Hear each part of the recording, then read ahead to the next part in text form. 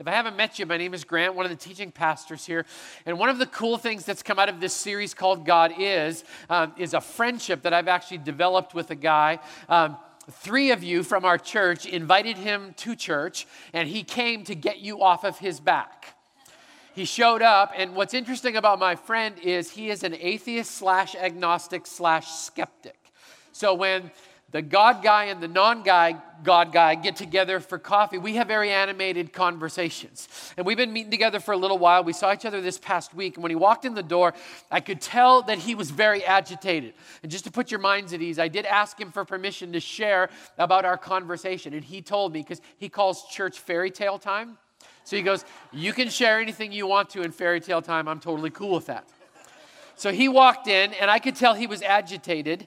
And we began to talk, and basically it just came out of him. He said, Grant, how in the world do you defend the corruption that is so pervasive in Christianity? He goes, I just don't even understand it. He goes, you open your book that you read from, and it starts with the story of a God completely wiping out humankind because they're evil and sinful. He goes, how do you defend the corruption in the Roman Catholic Church sex scandal that's been going on? Obviously, he'd been doing a little bit of reading. He goes, how do you defend the fact that 3 fairly high-profile pastors who called themselves followers of Jesus took their own lives in the last 6 weeks in this country? How do you defend that? How does that come in? He goes, well, how do you explain the high-profile moral failure of television preachers? He goes, how do you defend the religious overtones that on the other side of the world are justifying sending rockets into neighborhoods in the Middle East on the other side of the country? He goes, how do you explain away the religious genocide that has happened over all of the centuries? I mean, he goes, how do you defend what's been done in the name of God with the Crusades and the Inquisitions and the Salem witch hunt? I mean, he goes, how do you defend the fact that so-called godly men in the founding of this country also owned other human beings as slaves? He goes, how in the world do you justify that? How do you come to any other conclusion that Christianity and the God at the helm of Christianity, how do you come to any other conclusion that God must be corrupt? Isn't that a great way to start a coffee conversation, right? I'm just like, yes, awesome. But I started thinking to myself, why do people believe that God is corrupt? And you may say, well, that's just for isolated people. I don't think so. This is not foreign or obscure thinking. Ken Shea is a fairly famous atheist writer. He said this, he goes, Christianity has, by certain people, been used throughout history as an excuse for some of the most brutal, heartless, and senseless atrocities known to man. The historical examples are not difficult to recall. The Crusades, the Inquisitions, the witch burnings, the Holocaust. Ken concludes with these words, I did not see much in Christianity that I considered to be worth having. Those are pretty strong words, aren't they? Maybe you've run into that kind of thinking or that kind of perspective before. Maybe you've engaged in this kind of a conversation. You're just like, I don't even know where to start or where to go. Because let's face it, this is an intimidating conversation.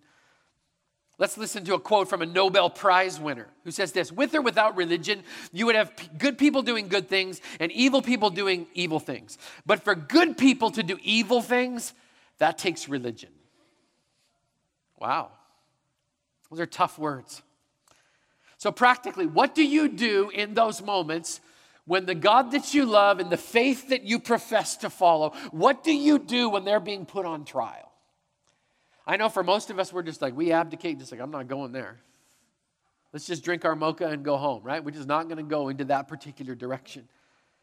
What do you do when you're having those conversations? What do you do when people around you who are your so-called brothers and sisters, and yet they see with their life, they seem to be making a case that's pressing against the very faith that you're trying to share with the people that is in your world? What do you do? Well, as I'm sitting there across from my friend, I feel and hear in my spirit, deep inside of my soul, one of my favorite proverbs. One of my favorite proverbs says this, a soft answer turns away anger. A gentle word turns away wrath.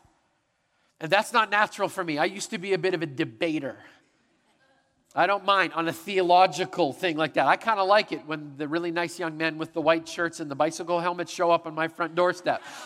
I kind of enjoy that kind of a conversation, but in this case, it's just like a soft answer turns away anger. So a proverb popped into my brain. A principle popped into my brain. A principle that I learned here. The place of agreement's the place of power. So I thought, what could we get in agreement over? And I felt the Holy Spirit of God tap me in the back of the brain and whisper 3 words. Okay, you can call me nuts if you want to. That was my experience. But I heard 3 words. Can we agree? Can we agree? Can I also just say something? I know some of you're just kind of freaked out by the fact that these conversations even happen. Can I tell you something from experience?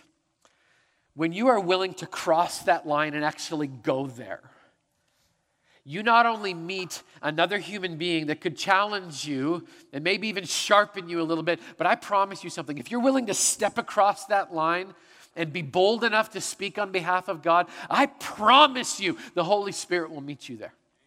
I promise you He will fill your mouth with answers that you didn't even know you knew. I promise you that He will move in the right direction. I promise you He will honor you if you're honest. If somebody asks you a tough question and your honest response is, I do not know. Yeah, that would be honest, right? If you just said, I don't know the answer to your question, but I'll go and try and find out. So many of us, we're just so afraid we're going to do something wrong. We never ever enter into the kind of conversation that can actually introduce Jesus to somebody. So, can we agree that these conversations are difficult?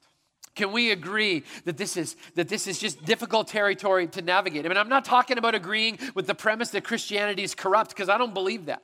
I believe Christianity is composed by a group of fallible human beings that trip over themselves at the most regular intervals, including myself. It happens all of the time. Now, I'm talking about finding a common place where we can agree that wrong is just wrong. Let me give you an example, okay? Can we agree that the church as a whole has done a poor job engaging the world in meaningful dialogue?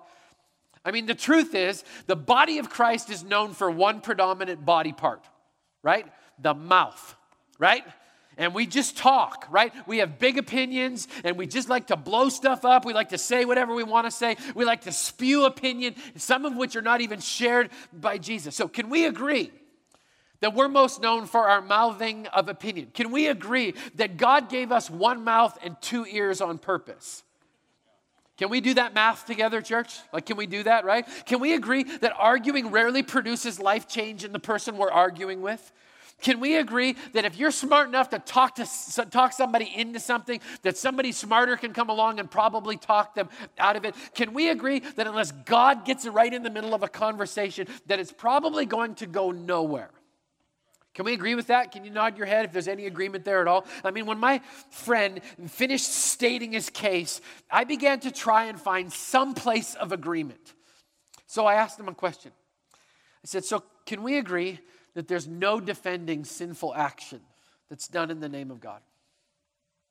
I said, I don't have a defense for you about the injustice that's been done in the name of God. I actually believe that those atrocities that he mentioned break the heart of God himself. I believe that God grieves when people take his message and they twist it to fit an ideology that's caused pain or abuse and even death. And I believe that while I can't own the sin of another human being, I can at least acknowledge the damage that it's caused to someone who's been hurt.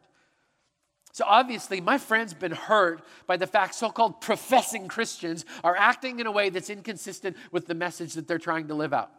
And it's caused some tension for him. So I would ask you a question. Let's step out of the coffee shop for a second. Let's come to church. Can we agree that defending sin shows a profound lack of ownership and responsibility? I mean, when we defend sin, we pour salt on the wound of those who are affected by the sin. And Scripture actually says we're supposed to be ambassadors of reconciliation, which means we're in the job of healing those relationships. If our goal is healing, then one of our first steps must be to own what we have to own. And the truth is this: if we look back over history, we can own the fact that people have dragged the name of our God through the mud with their ungodly actions. And we can probably own the fact that at some level we've all contributed, right? Which pushes us to another question. Can we agree that human beings are often the poorest example of God's heart? Right? Can we agree on that? I mean, God's heart for love and justice, I believe, often finds its poorest reflection in the mirrored image of God's creation. Because the Bible even tells us that's the way it's going to be. You know how the Bible describes my heart? The Bible says my heart is deceitfully wicked. Isn't that encouraging on a sunny day in Whatcom County, right? Yeah, I'm deceitfully wicked. What did you learn in church? I'm a wicked man. That's what I learned, right? But that's what Scripture says. Inside of us, at the core of who we are, there's deceit and wickedness that comes out at the most inopportune times. The beautiful thing about Scripture is that it also says that God has an answer for that deceitfully wicked heart. And it's only through the miraculous work of grace that happens when a person encounters Jesus, and there's this glorious redirection of the human heart towards this beautiful thing called grace. It's true. Humans are poor representations of Jesus, but when God truly moves in and inhabits a life, when the Holy Spirit transforms the human soul from an enemy of God, which the Bible calls us, into a child of God, which the Bible also calls us, when the Father adopts a human soul and brings them into his family, then this beautiful and genuine reflection of God's heart begins to shine, and the world actually sits up and takes notice. You know what? My friend from the coffee shop, he thinks I'm nuts. He thinks I'm crazy. But the thing that drives him nuts is this. He goes, I don't understand how your fairy tale brings you so much peace and joy.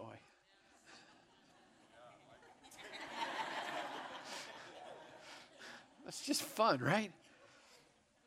So I turned my attention back to my coffee shop conversation. And I asked another question. I said, so can we agree that not everything done in the name of God has anything to do with God at all?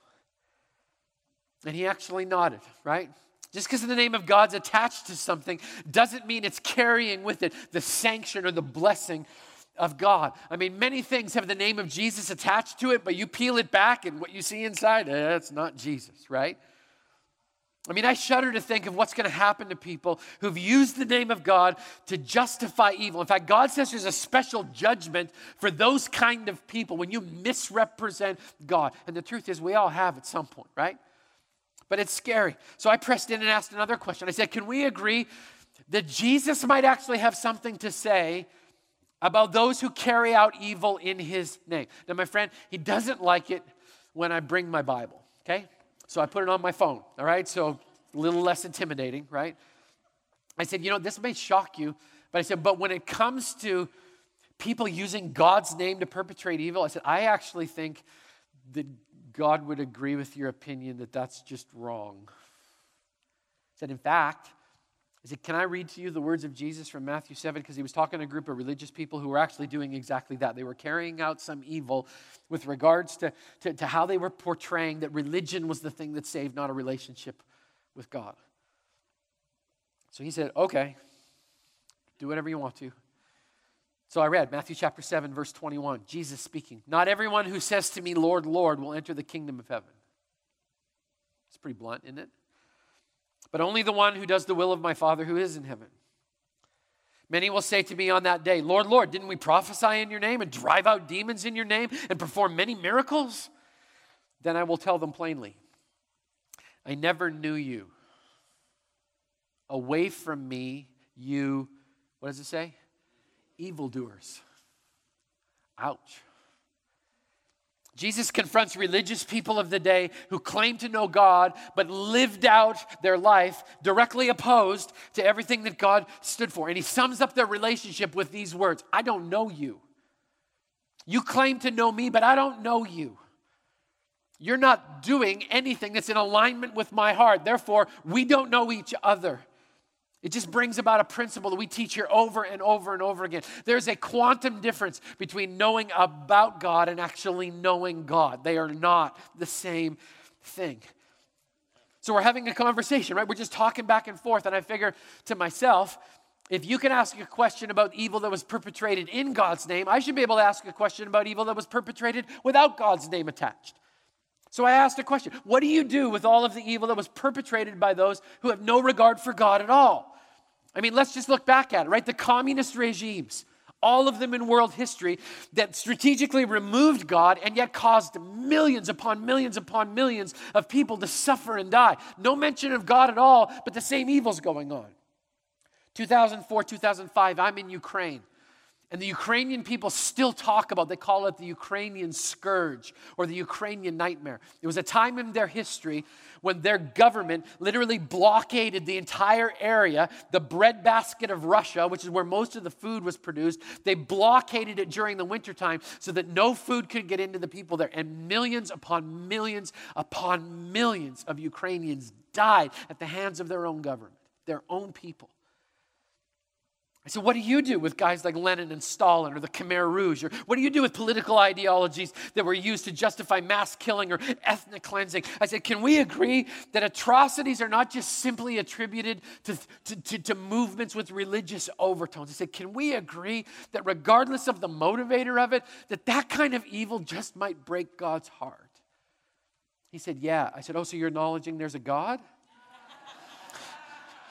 He goes, you know what I mean, right? You know what I mean. So we will move on.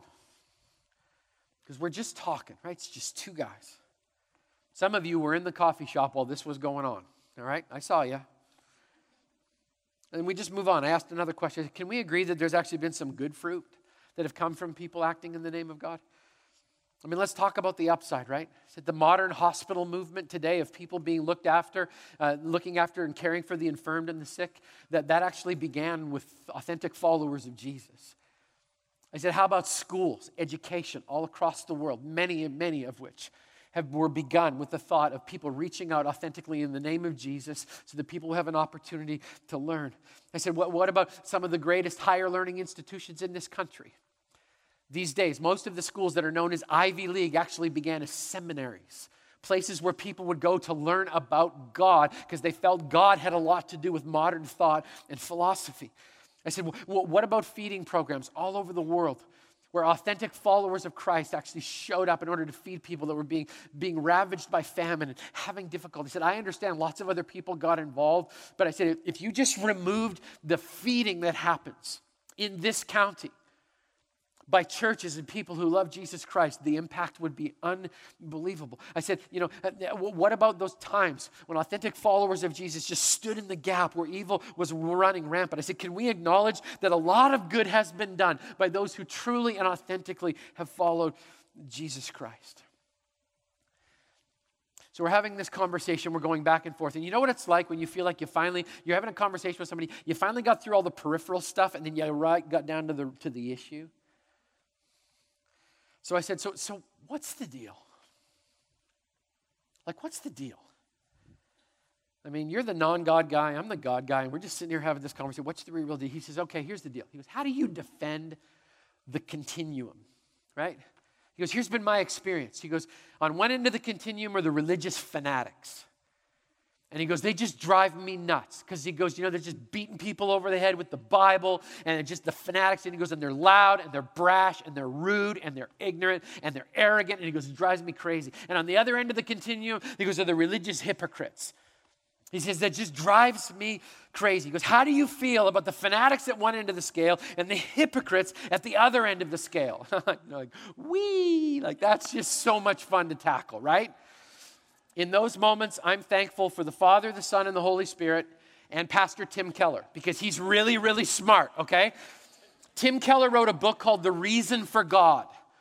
If you want some summer reading, I think every Christian should have to read the book, The Reason for God, by Pastor Tim Keller. He's from New York City. He's an amazing man. He's brilliant. He's a great thinker, and anybody can go through it. It's amazing. In one chapter, he has a profound insight. And he basically says this. He goes, let's face it, religious fanatics and religious hypocrites, they can be very off-putting for people who are dealing or trying to find out where God is. Some of you have dealt with a religious fanatic on Western's campus, right?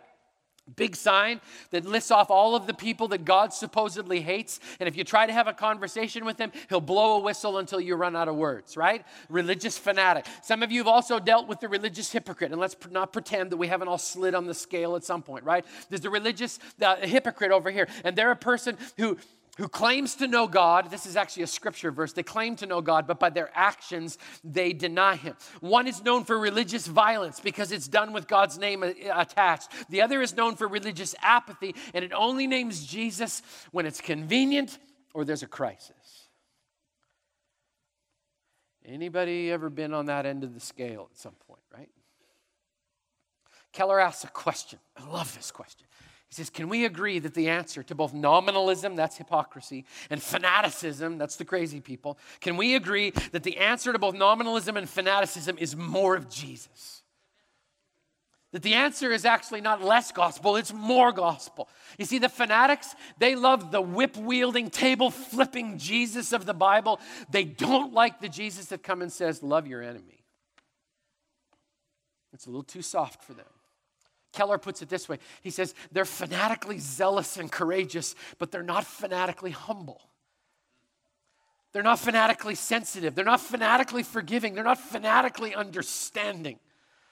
The religious hypocrites on the other side, they love the God is love Jesus. Oh, that's so good. But they're offended by the Jesus that has the gall to show up and say, I need your life, all of it. Demands of my life, my soul, my all. Period. That's where it starts. And the answer is they both need more of the gospel. I would ask the question to you, as my brothers and sisters, can we agree that the answer to both extremes is not simply moving to the middle, but instead to live out the call and the character of Jesus? I mean, our answer to so many continuums in the world is just move to the middle, right? That's the answer. Just find the middle. Find the place of balance and equilibrium. Don't rock the boat. Just be quiet. Don't move. You'll be okay.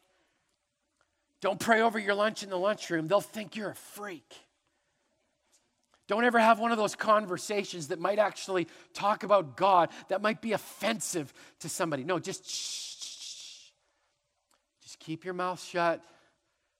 Don't move. Stay on the fence. Play it safe. We're all good. And this is what we call the joyous Christian life.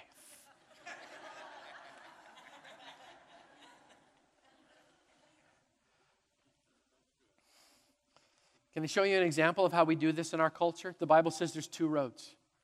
A broad road that leads to hell, and many people find it, and a narrow road that leads to eternity, and very few people find it. We hear that. There's a broad road, there's a narrow road. What's our answer? I'm going to create my own middle road. I'm going to make my own middle road because I don't want to be this freak over here on this narrow road. That's a difficult one. And I want to be able to keep doing Jesus on the side on the broad road over here. So I want to be able to do this. That's my answer to the whole thing. I'm going to find a middle road, and it's not bumpy, and it's easy, and nobody bugs me, and I don't offend anybody, and it's absolutely awesome. So can I be very subtle? If you're balancing on that fence between Jesus and not Jesus, can I tell you, the fence belongs to the devil. In the middle of the road is the ditch on the side of the road that's going to hell. Is that subtle enough for everybody? Can we handle that in the middle of summer when we're just like, I just want to go to the beach. I did not come to church for this, right? Just give me SPF and leave me alone, right? The answer's not in the middle. The answer's in the heart of God. So we both have to get back to work. And my friend is tapping his mocha cup. I said, can I read you one more thing? He's like, oh, man, really? I can't defend everything that's ever happened in the history of Christianity. I can't. I think some of it breaks God's heart. I'm just saying that. Said, but this would be crazy if you didn't at least have an opportunity to hear what God's heart actually is. So can I read this to you? He's like, you're going to anyway. I'm like, yeah. Isaiah 58. Let me explain it to you before we start talking. God is confronting a group of people here who are fasting. They're withdrawing from food in order to make themselves weak so they can hear God. Here's the problem with it. They're doing all the right things for all the wrong reasons. And this is what God says to them, the word of the Lord. Shout it aloud, do not hold back. Raise your voice like a trumpet. Declare to my people their rebellion and to the descendants of Jacob their sins. Day after day, they seek me out. They seem eager to know my ways. Does that sound at all like some of us sometimes? They seem eager to know my ways, as if they were a nation that does what is right and has not forsaken the commands of its God. That just comes a little too close to home, doesn't it? They ask me for decisions. They seem eager for God to come near them. Why have we fasted, they said, and haven't seen it? Why have we humbled ourselves? You haven't noticed. Yet on the day of fasting, you do what you want to, you do as you please, and you exploit all your workers. Your fasting ends in quarreling and strife and in striking each other with wicked fists.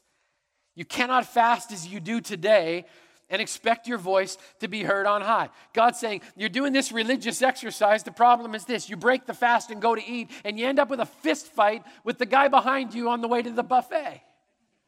Like, how ridiculous is that? There's a word for that. It's called hypocrisy. Is this the kind of fast I've chosen? Only a day for people to humble themselves? Is it only for bowing one's head like a reed or lying in sackcloth and ashes? Is that what you call a fast, a day acceptable to the Lord?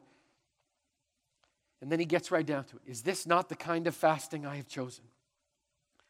To loose the chains of injustice and untie the cords of the yoke, to set the oppressed free and break every yoke. Is it not to share your food with the hungry and to provide the poor wanderer with shelter?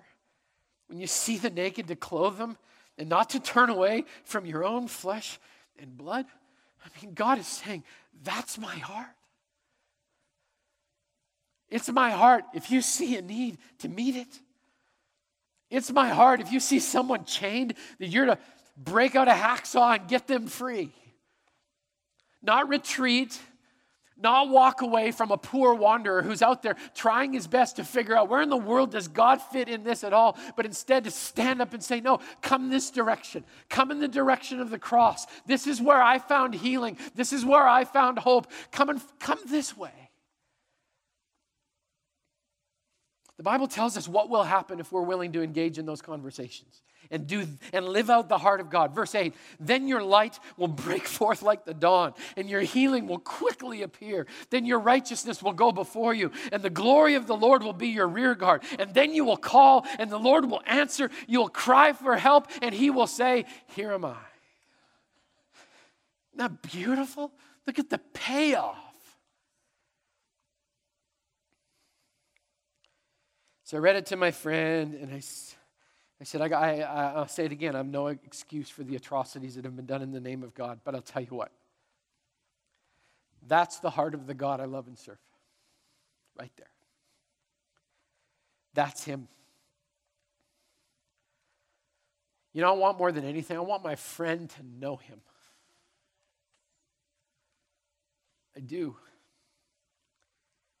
You know, I can't speak for anybody else, but I'm called as a follower of Christ to neither embrace religious fanaticism or religious hypocrisy, but instead to embrace the call of my favorite feisty fig farming prophet. I love the prophet Amos. He's amazing. And he wrote this in Amos 5:24. These are our marching orders. Let justice roll down like water and righteousness as a mighty stream. Why would he choose the word justice and righteousness? Because I believe God is justly benevolent. I believe he is not corrupt. I believe he is justly benevolent. And when we step into that, God begins to move and lives begin to change. God is justly benevolent. If you're a redneck, you'd say God is right good. He's right good, right there.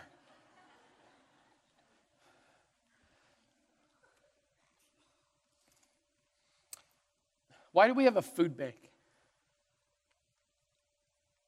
Jesus.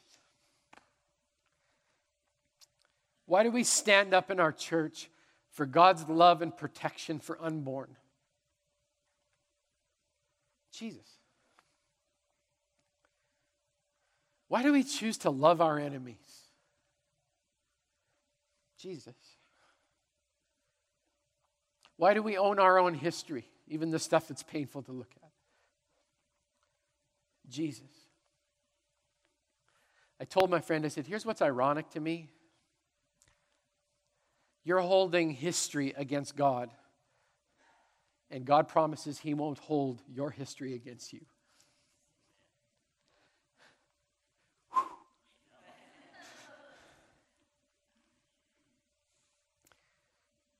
Why did we start campuses in our own city and shrink our church here in Bellingham on purpose? Jesus. Why are we here on an 80-plus degree day inside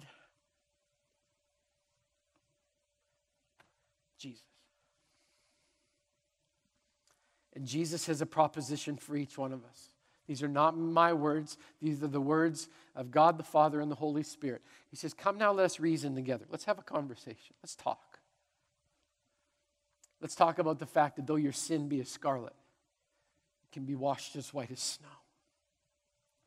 Let's talk about the fact that for some of us, hearing the word religious hypocrite was very convicting. For some of us, hearing the word religious fanatic was very convicting. For hearing the word an actual conversation with a person who doesn't believe the same thing you do, that was very convicting, because I've had those conversations all weekend long. People just saying, I'm just afraid. Remember what I said at the beginning? If you go there, God will be there. He will be there. So I don't know where you find yourself today. Religious hypocrite, religious fanatic.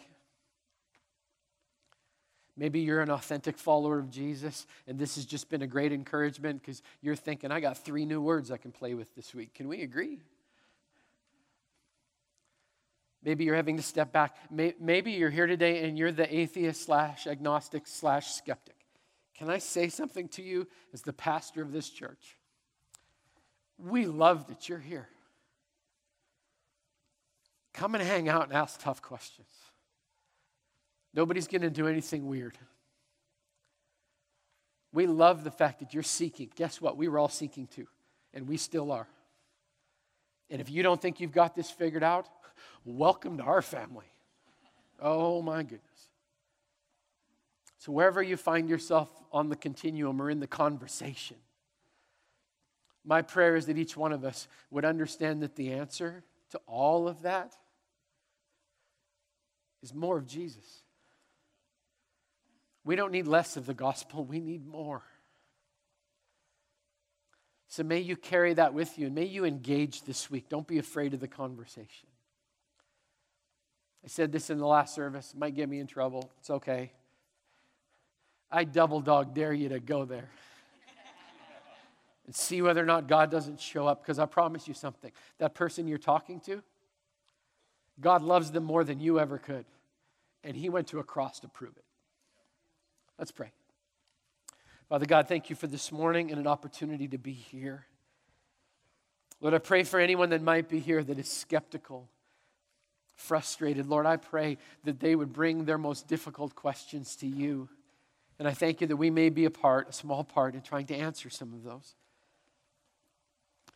Lord, we know the atrocities of history perpetrated in your name break our heart. I can't even imagine what it must do to yours. But Father, I pray that we would not contribute to the long list of religious hypocrisy or religious fanaticism. Lord, I pray that instead we would be those authentic followers of Jesus who will stand for justice and yet be very, very practical in our application of the words, love your enemy and pray for those who persecute you. So, Father, as we enter deeper into the conversation for the rest of the summer, may you continue to do a good work in us. Father God, may we be forever changed because of the work you're doing deep in our soul. And we will give you all of the praise and all of the glory. And we pray this in the name of the Father and the Son and the Holy Spirit. And all God's people said, amen.